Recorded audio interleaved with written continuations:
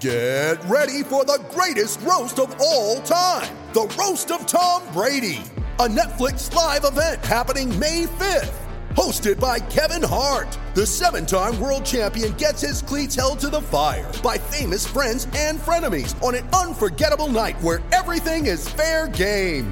Tune in on May 5th at 5 p.m. Pacific time for the Roast of Tom Brady, live only on Netflix. You ready? Showtime. On May 3rd, summer starts with The Fall Guy. Let's do it later. Let's drink a spicy margarita. Make some bad decisions. Yes! Audiences are falling in love with the most entertaining film of the year. Fall Guy. Fall Guy? Fall guy. That's what the poster said. See Ryan Gosling and Emily Blunt in the movie critics say exists to make you happy. Trying to make it out? Nope. Because I don't either. It's not what I'm into right now. What are you into? Talking. Yeah. The Fall Guy. Only in theaters May 3rd. Rated PG-13. Coming to you from Classic City, the capital of the Bulldog Nation. It's time for another edition of the podcast designed for the most die-hard Georgia fans in the country.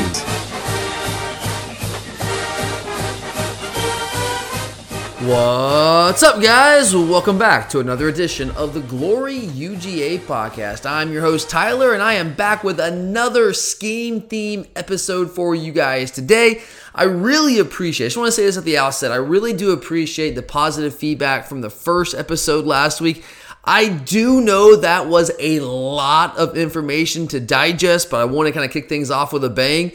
And I hope that episode did shed some light on exactly why and how our defense has become so dominant against the run the past couple of seasons.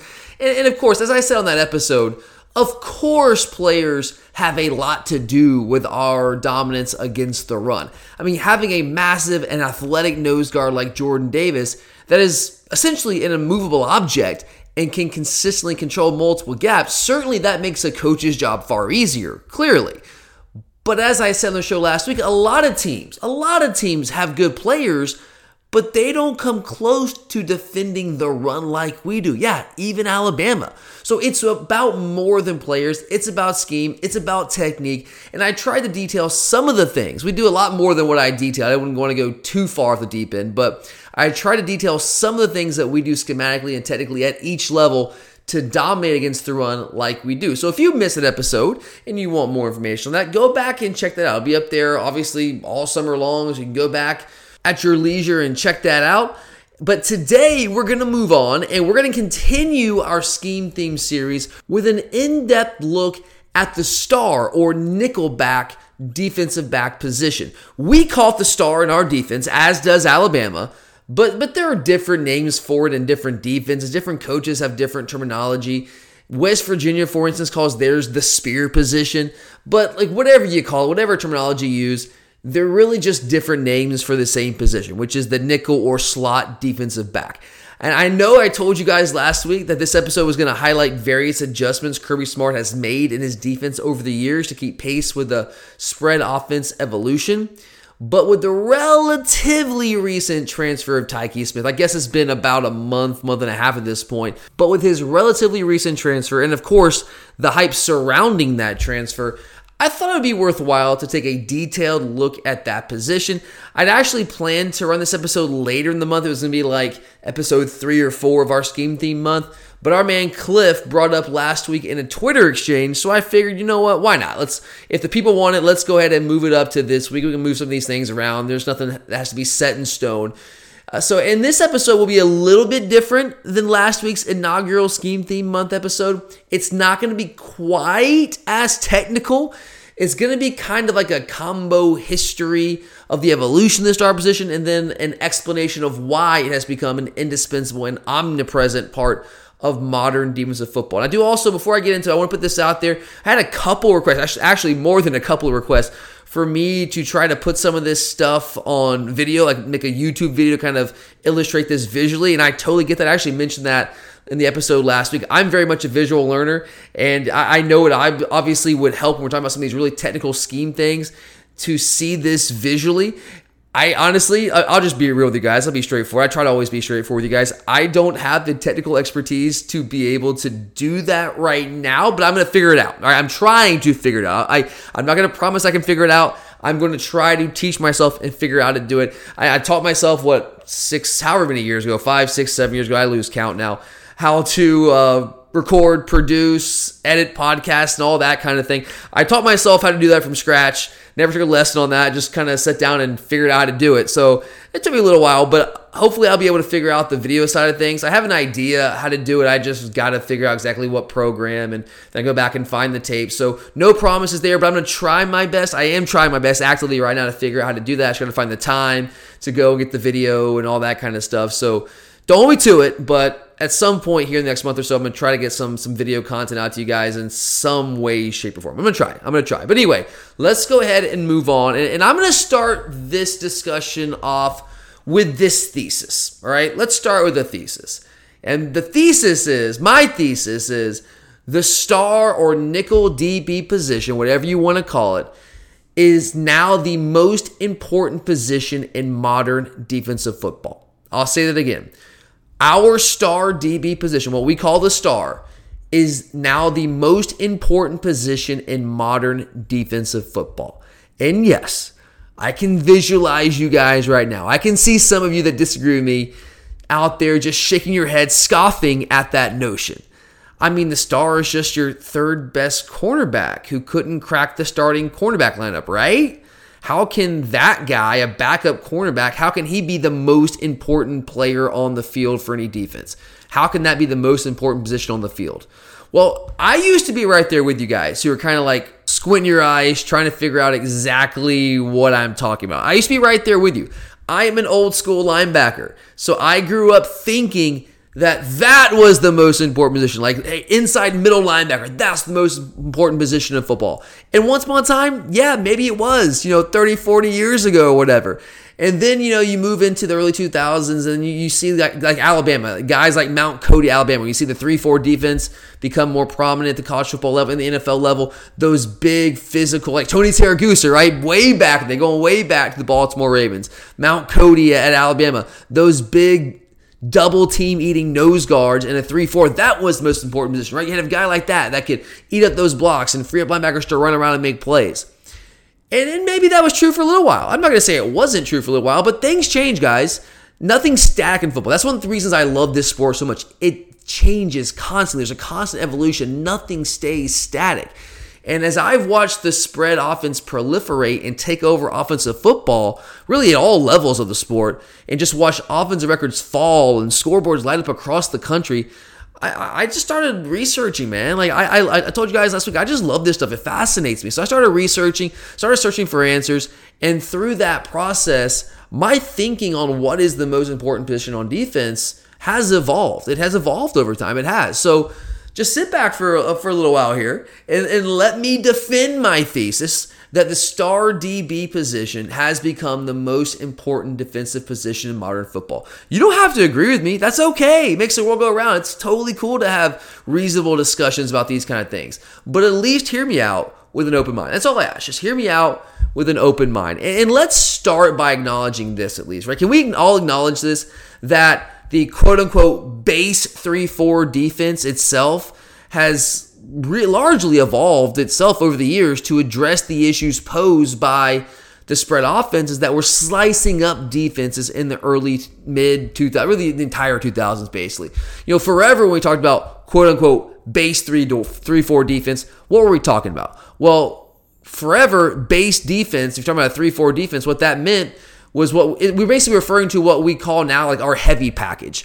With 3 defensive linemen, you have a zero-tech nose guard or a shade nose guard. You can play a 1 if you want. That's fine, whatever. But a zero-tech nose guard is typically right head up on the center, a 3-tech defensive tackle, and then a 5-tech defensive end, right? You have 2 outside linebackers, 2 inside linebackers, 2 cornerbacks, and 2 safeties, right? That was the traditional base 3-4 defense. That's kind of what, I grew up playing in a 4-3, but as you learn more about what 3-4 defenses are, that's kind of what you learn, right? But that is no longer the base defense in a 3-4 defense. Like what was base can no longer reasonably be considered base defense. At least not one that is competent at stopping spread offenses. It can't.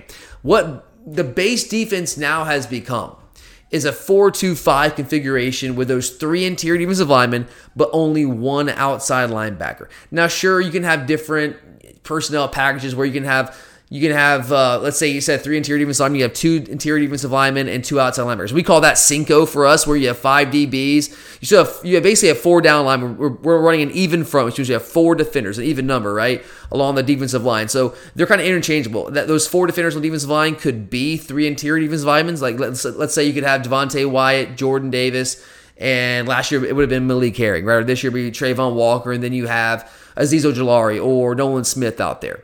Or it could be that you have what we call Cinco, which should be like Jordan Davis and Devontae Wyatt, and then you've got Adam Anderson and Nolan Smith out there at the same time. It's still only a 4-man defensive line. It's just a different personnel grouping. But the fact is, base defense has become a 4-2-5, where whatever the front looks like, you have 4 guys up front, 2 inside linebackers, and 5 defensive backs, okay? And we were in some form of nickel defense 62% of the time in 2019. I don't have all the numbers from last year. I looked them up as best I could. I could not find those numbers from 2020. But in 2019, we were in our nickel defense, or some form of our nickel defense, whatever the front might have been, 62% of the time. All right? Let's take it even further. In 2019, we were in nickel 62% of our defensive snaps. Dime, which is 6 defensive backs. Nickel is 5 defensive backs. Dime's a step further. That's 6 defensive backs, which is what you see in our third down defense. Typically, when it's third long, that's what we're in our dime. We have 6 DBs on the field. And then we were in our quarter package, which we don't use very often. I'll really, as basics against LSU. 4% of the time, quarters, we have 7 DBs on the field. So if you add that up, we were in nickel, dime, or quarter 87% of our defensive snaps in 2019. What that means is that there were only 13% of our defensive snaps left over. So the most we could have been in what was traditionally the base 3-4 defense was 13% of the time. But in reality, it was even less than that because you were in goal line situation from time to time. So about 10% of the time, we were in what was traditionally considered that old school base 3-4 defense. That's why I say that's not base anymore. That's the specialty package, right? Nickel, 5 DBs on the field, 62% of the time. That has become our base defense. Well, how do we get there? Because that wasn't always the case, right? It wasn't always the case. When I was playing and coaching, it was the inverse. You were in your base, that true old school traditional base defense about 60+% of the time. So things have flipped. Back when I was playing and coaching, years and years ago, there were basically 2 wide receivers on most offensive plays. So a defense only needed 2 cornerbacks to cover those 2 wide receivers. It was that simple. It was really just that simple. And then occasionally as time wore on, an offense might throw a 3rd wide receiver out there, but that's okay because defensively, we'll just let the inside linebacker or safety cover that wide receiver. We can stick in base. We'll be okay. Offenses weren't that advanced yet, but we know that changed. So how do we get to this point? Again, with a traditional base defense, that has become a specialty in situational defense.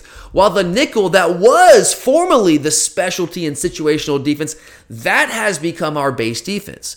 So to understand that and how that happened, we're going to have to rewind things a little bit here and go with a little college football history lesson. I love history. I love me some history. I hope a lot of you guys do too.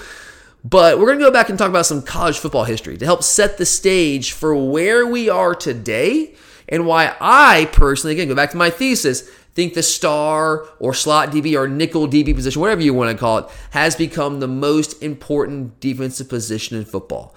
To really understand why I think that's the case, I think it's imperative to understand how we got there. You're a podcast listener, and this is a podcast ad. Reach great listeners like yourself with podcast advertising from Libsyn Ads. Choose from hundreds of top podcasts offering host endorsements, or run a reproduced ad like this one across thousands of shows to reach your target audience with Libsyn Ads. Go to libsynads.com now. That's LIBSYN ads.com.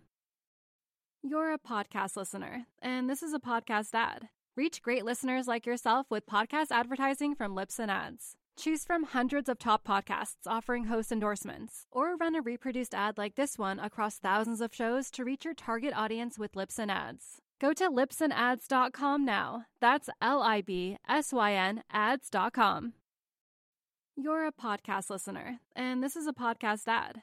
Reach great listeners like yourself with podcast advertising from Libsyn Ads. Choose from hundreds of top podcasts offering host endorsements, or run a reproduced ad like this one across thousands of shows to reach your target audience with Libsyn Ads. Go to libsynads.com now. That's LIBSYN ads.com. Now, I've read on this pretty extensively over the past 4 or 5 years as I've seen offenses kind of explode and just try to figure out ways to stop them. I saw where football was heading, and I want to give credit to a guy named Ian Boyd. Some of you might be familiar with him, but his work used to be featured on a site that I used to love. It was called Football Study Hall, and maybe some of you guys used to read some of their stuff as well. I hope you did, because, man, that was an awesome site. But RIP, rest in peace, Football Study Hall is no longer around.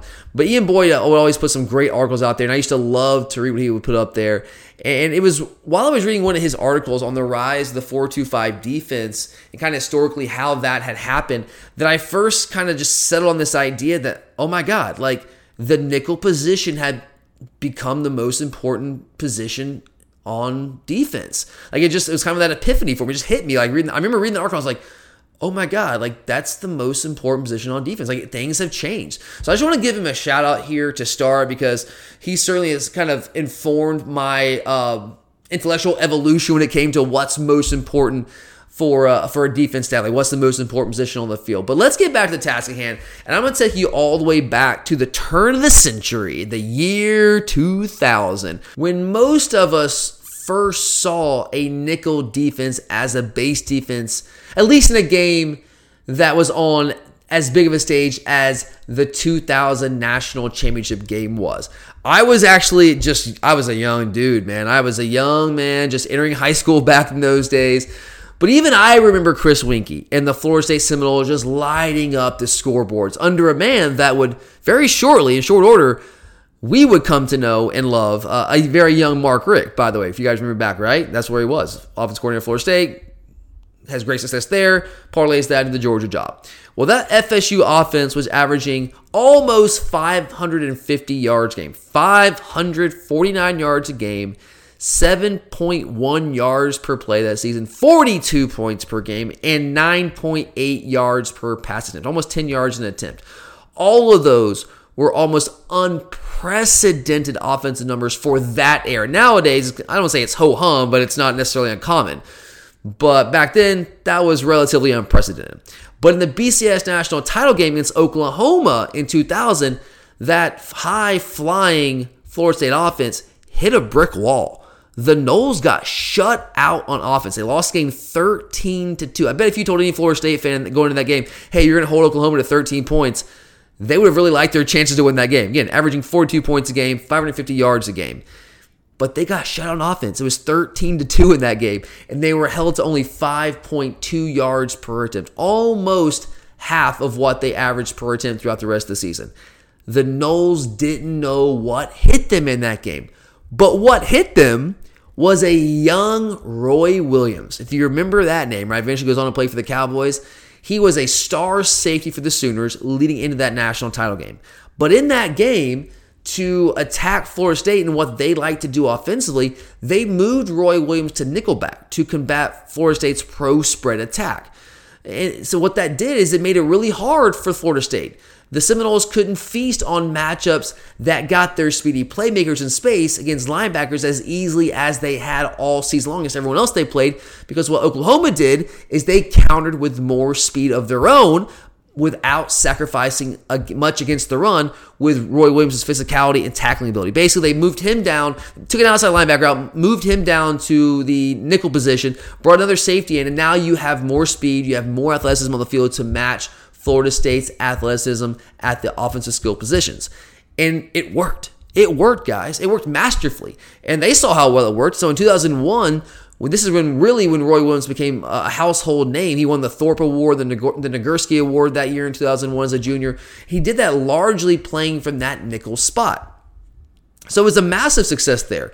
But the crazy thing is, despite that success that Roy Williams had in that role, it still took about a decade or so for the nickel defense to become standardized across the college football landscape to the point where, again, it's base. It is base. It's base for pretty much every defense out there. Some form of that where you got 5 DBs on the field, whatever you want to call it, whatever terminology you want to use. I mean, you guys know how this works. A lot of these old-timer coaches, they're resistant to change, especially the defensive guys. Like, they're sitting there saying, it worked against FSU, but it was still seen as a gimmick, right? It was still a gimmick in most defensive circles. To a lot of those old defensive guys, defensive football was still about size, strength, just physically dominating your opponent, like all that alpha male stuff, right? That's what it was about.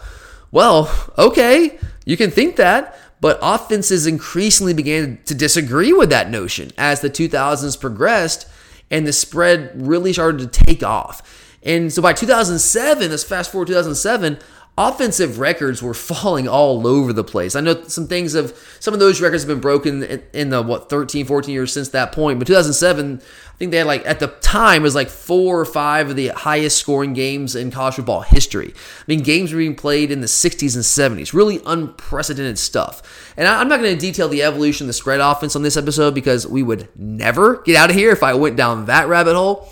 But let's go with 2 programs in the mid-2000s. I think we're doing it better than anyone. Or at least we're running versions of spread offenses and using that to win at a higher level than anyone else was at that time. And that was first Texas with Vince Young, and then as much as I hate to give them any sort of credit, the Urban Meyer Florida teams. Yeah, it hurts to say that, but yeah, I mean, they were doing it better than anyone at that time. And those that fail to learn from history, you guys, you've heard this. Come on, we all have heard this. Those that fail to learn from history are doomed to repeat it, right? Right? We all know that.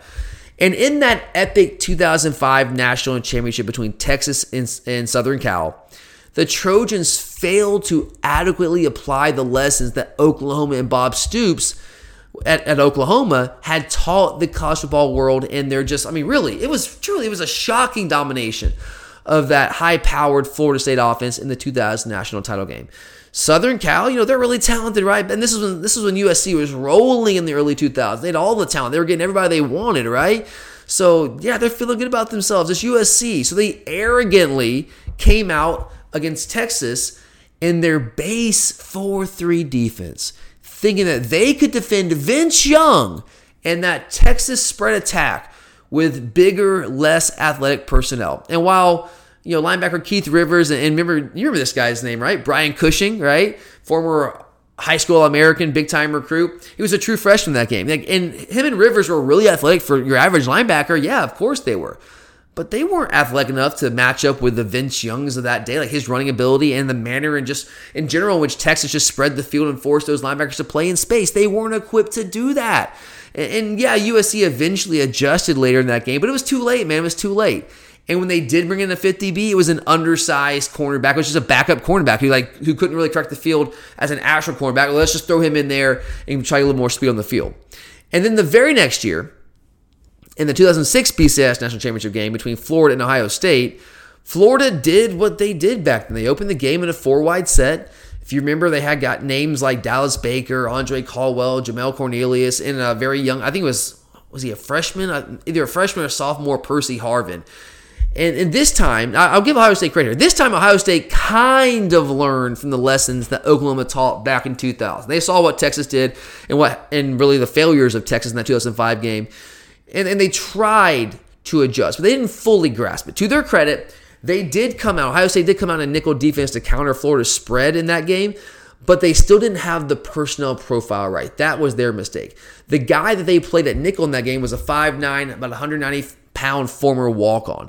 They were still treating that nickel back position like a specialty package, and the nickel position as kind of a spot for a backup caliber player, not a starting level talent. I mean, they put a former walk-on in that spot, in that game, in that moment. And what did Florida do? Well, yeah, they see, okay, yeah, you're trying to get more speed on the field, but he's undersized and he's not a starting caliber player. So we're going to go at him. And Florida attacked him with bubbles and screens and space that are really just, I mean, for Florida, especially back then, but for really any spread team, those are just extensions of the run game. And he couldn't hang. They had to rely on the linebackers to come clean it up. Because their nickel, well, yeah, he gave them more athleticism on the field. He wasn't big enough to hold up against the run or Florida's bubble screen game. So I got to give them some credit. They got it half right. They were close. They were taking a step in the right direction. But in that game, like Southern Cal before them, they were using the nickel defense as a specialty situational defense that in their mind would stop the Florida pass spread and their passing game. But with who they put in that nickel spot, they just were not sufficiently equipped to stop the run game or some extension of the run game with those bubble screens. So what you saw there was that defensive coordinators, at least in that game, now you can see defensive coordinators were at least starting to come around to the idea of at the very least, putting more athletes on the field to counter those spread offenses that were attacking space.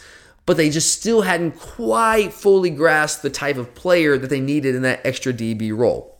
Now let's fast forward about 5 years or so to 2011. I know it's been a decade. Man, it's hard to believe. It's been a decade since 2011, man. All right, but if you remember, 2011, that was the year of the Honey Badger, Tyrann Mathieu at LSU, still playing in the NFL today. He played a good bit as a freshman in 2010, but really no one outside of Baton Rouge knew who this guy was, at least really not on a national level. He wasn't a household name. But then in 2011, he was slated, coming into that year, he was slated to replace Patrick Peterson, who was moving on. He was going to replace him out wide at cornerback. But in their first game that year, they played Oregon, and that was a Chip Kelly Oregon team. And that was back when Chip Kelly was he was the spread genius, right? He was all the rage in college football as an offensive mastermind. You guys remember those days, right? It's kind of passed us by, but back then he was the it guy when it came to spread offenses in college football. And he was again just very famous for his version of that spread offense. So finally, you see a team in a big-time nationally televised matchup. You saw them get smart. And LSU, what they did is they decided to slide their starting caliber player, in this case, the Honey Badger, Mathieu. They slid him inside to nickel, and they brought another player off the bench to play outside at the traditional cornerback spot. They realized how important it was to have a guy like Tyrann Mathieu that could be kind of a hybrid defensive player in that nickel back spot. And LSU won that game against Oregon. And they used him a lot there later on in the year in another non-con game against Geno Smith, Tavon Austin, in West Virginia. You guys remember how explosive Tavon Austin was, right, out of the slot? Well, they wanted to have a starting caliber player to match up with Tavon Austin. That was the Honey Badger. Now, even LSU at that point, they weren't ready to exclusively play Mathieu at nickel. He still played some cornerback because the spread had still not completely taken over college football yet in 2011. Back then, Bama was still running the ground and pound offense, and so was most of the SEC. So they weren't playing in there all the time. But when they were playing teams that featured spread offenses, it was Mathieu that they put inside the majority of the time. And even the Honey Badger wasn't a prototype nickel defender because he was a little undersized at 5'9", about 175, 180 pounds. He's about 190 now in the NFL. But even though he's a little undersized, he was fearless. And he was a great tackler. And he just kind of played with that physicality. He played bigger than his size, which is why he still plays safety / nickel back in the NFL. He's never been a cornerback in the NFL. He's been a safety or nickel guy. And what he allowed LSU to do was match up against the extra skill players that those spread teams were deploying in space at the same time without sacrificing really anything against the run. And I can't sit here and tell you that Tyrann Mathieu, the Honey Badger, was the first starter caliber player to be put in that position on a regular basis anywhere in America. I can't tell you that. But he was certainly among the first real high-profile starting caliber players on a national title contending team to be moved to that position on anything that was close to a regular basis. And he was extraordinarily effective in that spot. And LSU won a lot of games. They lost to Alabama. That was the rematch year, right? They beat Alabama, was it 9-6 or something in Tuscaloosa, and they lose the rematch in the national title game. So that was where you started to see a big shift there. It still took a few more years for the nickel as a base to become standardized across the country, but we're there now. We are there now. Defensive coordinators have finally realized that, look, they just can't. They can't get away with just sending some random cornerback somewhere down the depth chart in a specialized package on third down. They can't do that. They have to find a starting caliber player and play him there and keep him on the field the vast majority of the time.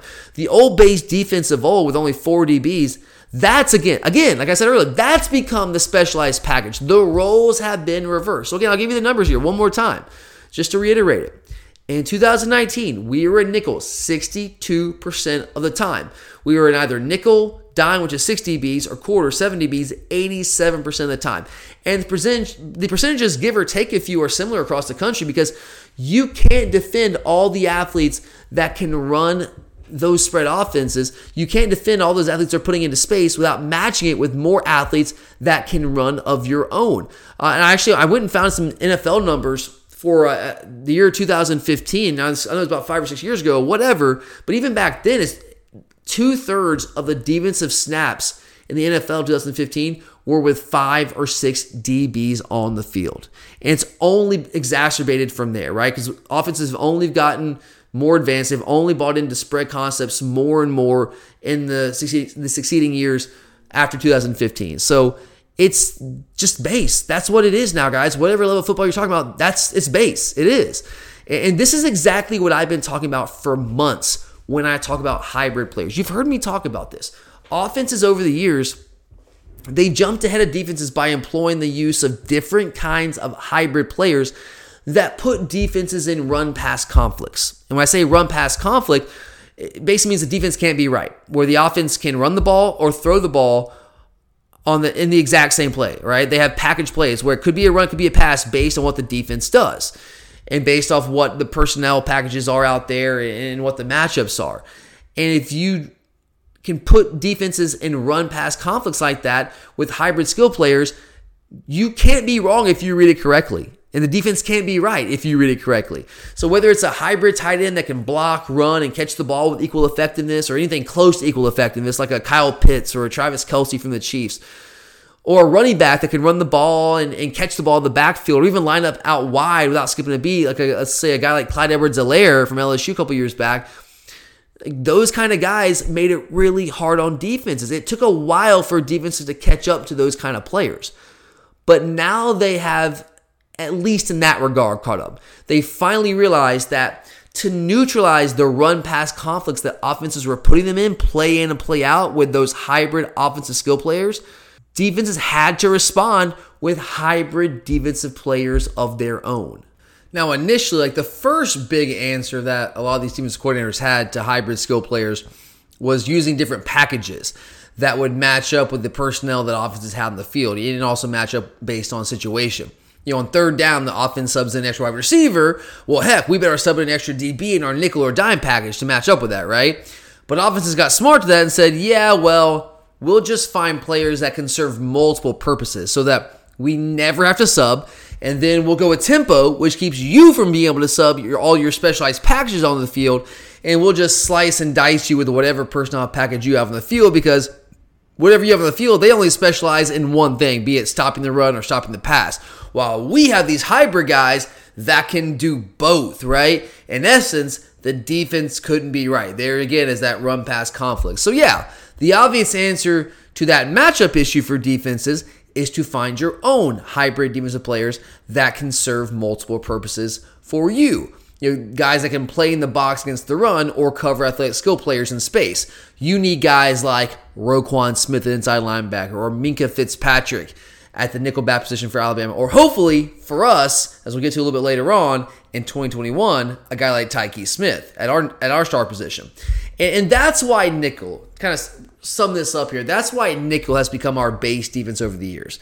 It allows us to match the hybridization of offensive skill talent and really just offenses in general that are trying to put defenses in those run-pass conflicts and create matchup advantages.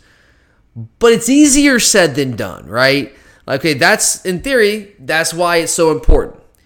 But it's much easier said than done. Guys like Kyle Pitts or Clyde Edwards-Helaire, they don't grow on trees. And just like they don't grow on trees, it ain't exactly easy to find Roquan Smiths at inside linebacker who can play between the tackles, blitz, and cover in space. Or Minkah Fitzpatrick that can do the same at star or nickelback. It's hard to find those kind of guys, right? You're a podcast listener, and this is a podcast ad. Reach great listeners like yourself with podcast advertising from Libsyn Ads. Choose from hundreds of top podcasts offering host endorsements, or run a reproduced ad like this one across thousands of shows to reach your target audience with Libsyn Ads. Go to libsynads.com now. That's LIBSYN ads.com. You're a podcast listener, and this is a podcast ad. Reach great listeners like yourself with podcast advertising from Lips and Ads. Choose from hundreds of top podcasts offering host endorsements, or run a reproduced ad like this one across thousands of shows to reach your target audience with Lips and Ads. Go to lipsandads.com now. That's LIBSYN ads.com. Defensive coordinators, they figured out what kind of personnel they need. Like, they know now, after all these years, and we've evolved to the point where coordinators are like, okay, yeah, I see what I need. Now the hard part is just finding guys that can do those things, right? That fit that skill set and that physical profile. So let's talk about that for a minute here. What type of skill set does a star actually need, that nickel back? What do they actually need to be able to do? Well, a lot of things, actually. I mean, they generally need to be of enough stature to fit against the run in the box. And there are exceptions. They're like Mo Smith for us in 2016. He wasn't a huge guy, but he was effective against the run. Again, Tyrann Mathieu, not a huge guy, but he's effective against the run. You just have to be willing, and you have to have some guts, and you just have to be able to fit in there against the run and take on those blockers. You also obviously need to be able to cover in space. You are still a DB by name, right? You still got to be able to cover in space. And to take that a step further, specifically, lateral agility is important for any defensive back, really any defensive player, but it takes on added importance for that star position because you're defending a lot of those shifty slot wide receivers like a Tyreek Hill or Kadarius Toney from Florida last year. Those guys are really tough to defend in space. You also be able to blitz off the edge. You have to be an effective pass rusher.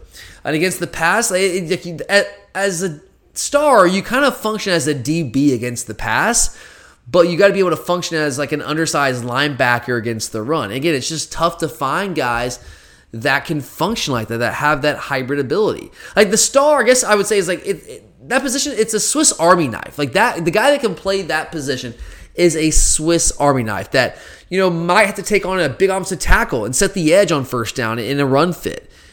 But then, cover the shiftiest wide receiver on offense with a two-way go in the slot on second down. And then maybe blitz on third down. They truly are a jack of all trades out there. You also need a guy at that position that has some serious football intelligence because when you are operating in the slot, wide receivers have a two-way go. Let me kind of explain what I mean by that.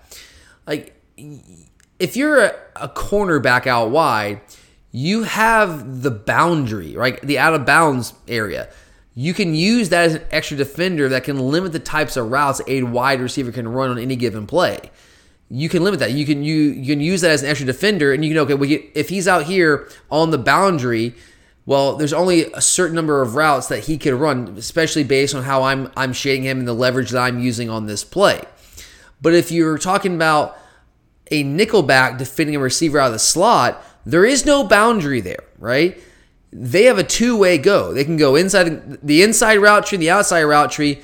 They're all available to them. Every single route on the tree is available to them. And sure, you can shade and try to take some routes away with leverage. Like you can take inside leverage, try to take that slant away, but that leaves you vulnerable to the complementary routes. Like remember back to the Florida game in 2019 where it seemed like Mark Webb just kept getting beat to the inside on slant after slant after slant. Well, eventually, okay, he was getting beat, and it's hard. Like it's easy to really criticize the slot DBs because they're giving him all these receptions. Guys, it's so much tougher to cover from that spot because number one, the receivers have a two-way go, right? You can leverage one way and think you can force them at to the opposite side, but it doesn't always work out that way. And also, you can't really play up in their grill. You can't really press them. They're off the ball. You're kind of off the ball. It's tough to press them. So they really, truly do kind of an unencumbered two-way go there. You have to be a really, really good cover guy with great lateral agility that can match their shiftiness and also great closing speed. You got to be able to break on the ball. All those things are really, really important. And so, again, go back to the Florida game. They were killing us with those slants late in that game in the fourth quarter. And so finally, we had to adjust, and we played with the inside leverage there, try to take that away. But then they just kind of hit those little quick outs, little whip routes or whatever it is, and that is now tough to defend. You take away the inside, when you shade them on the inside there and play with inside leverage, well, they'll just break outside because you're not there. They're going to go where you're not. It's tough. It's a really tough position to play. So from a mental standpoint, a football IQ standpoint, it's really imperative that those slot defenders, those star position players, have the ability to read releases and read route combinations and understand what's coming to them. And because they have a lot to be worried about. They have a lot to be thinking about pre-snap. They have to be worried about the offensive line and who might be pulling to block you if it's a run play. They have to be worried about the wide receiver splits and where their help is going to be. They're worried about all of that pre-snap. So there's a lot going through their head. They have to be able to process that. And then post-snap, you have all that space to deal with, all the eventualities. It could be a run, it could be a pass. A lot of times you're the guy that they're optioning off of in RPOs. You've got to have the football IQ to be able to play that position.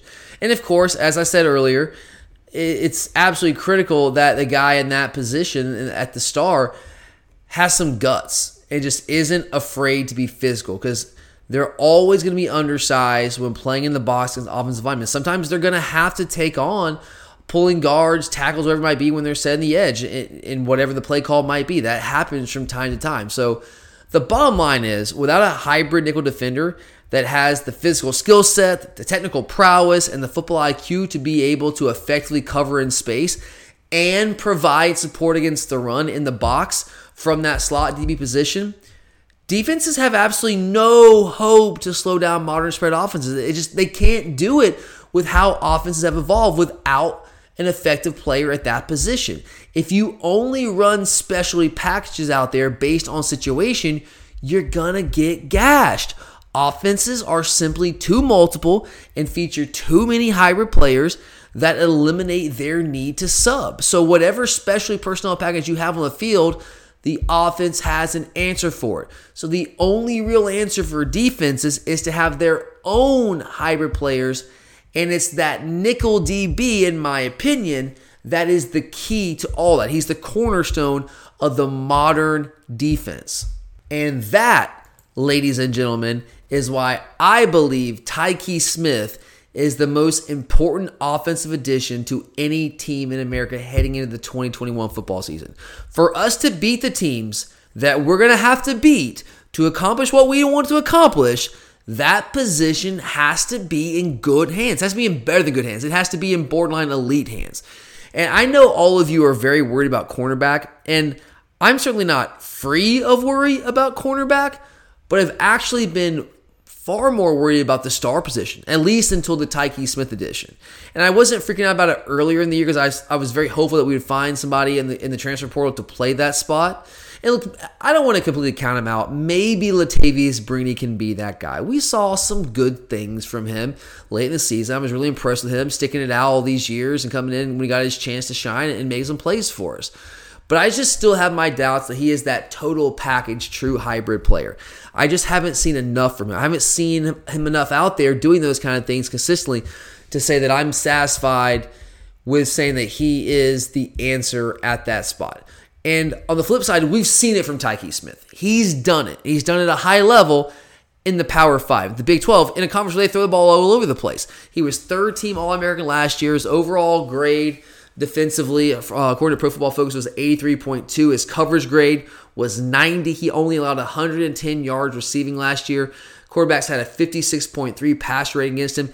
And this is the kicker, man. This is crazy. 0 penalties last year, which is a problem for us at times with those cornerbacks, especially remember the Alabama game. God, that killed us. Also had 61 tackles in the year in a shortened season, a COVID year.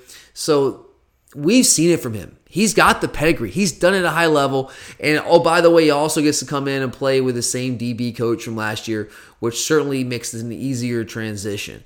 So what I think Tykee Smith does for us is I think he raises the ceiling of an already supremely talented defense and gives us a much better chance of successfully defending the Clemsons and the Floridas and the Alabamas that we all know we're going to have to slow down if we want to end our national championship drought.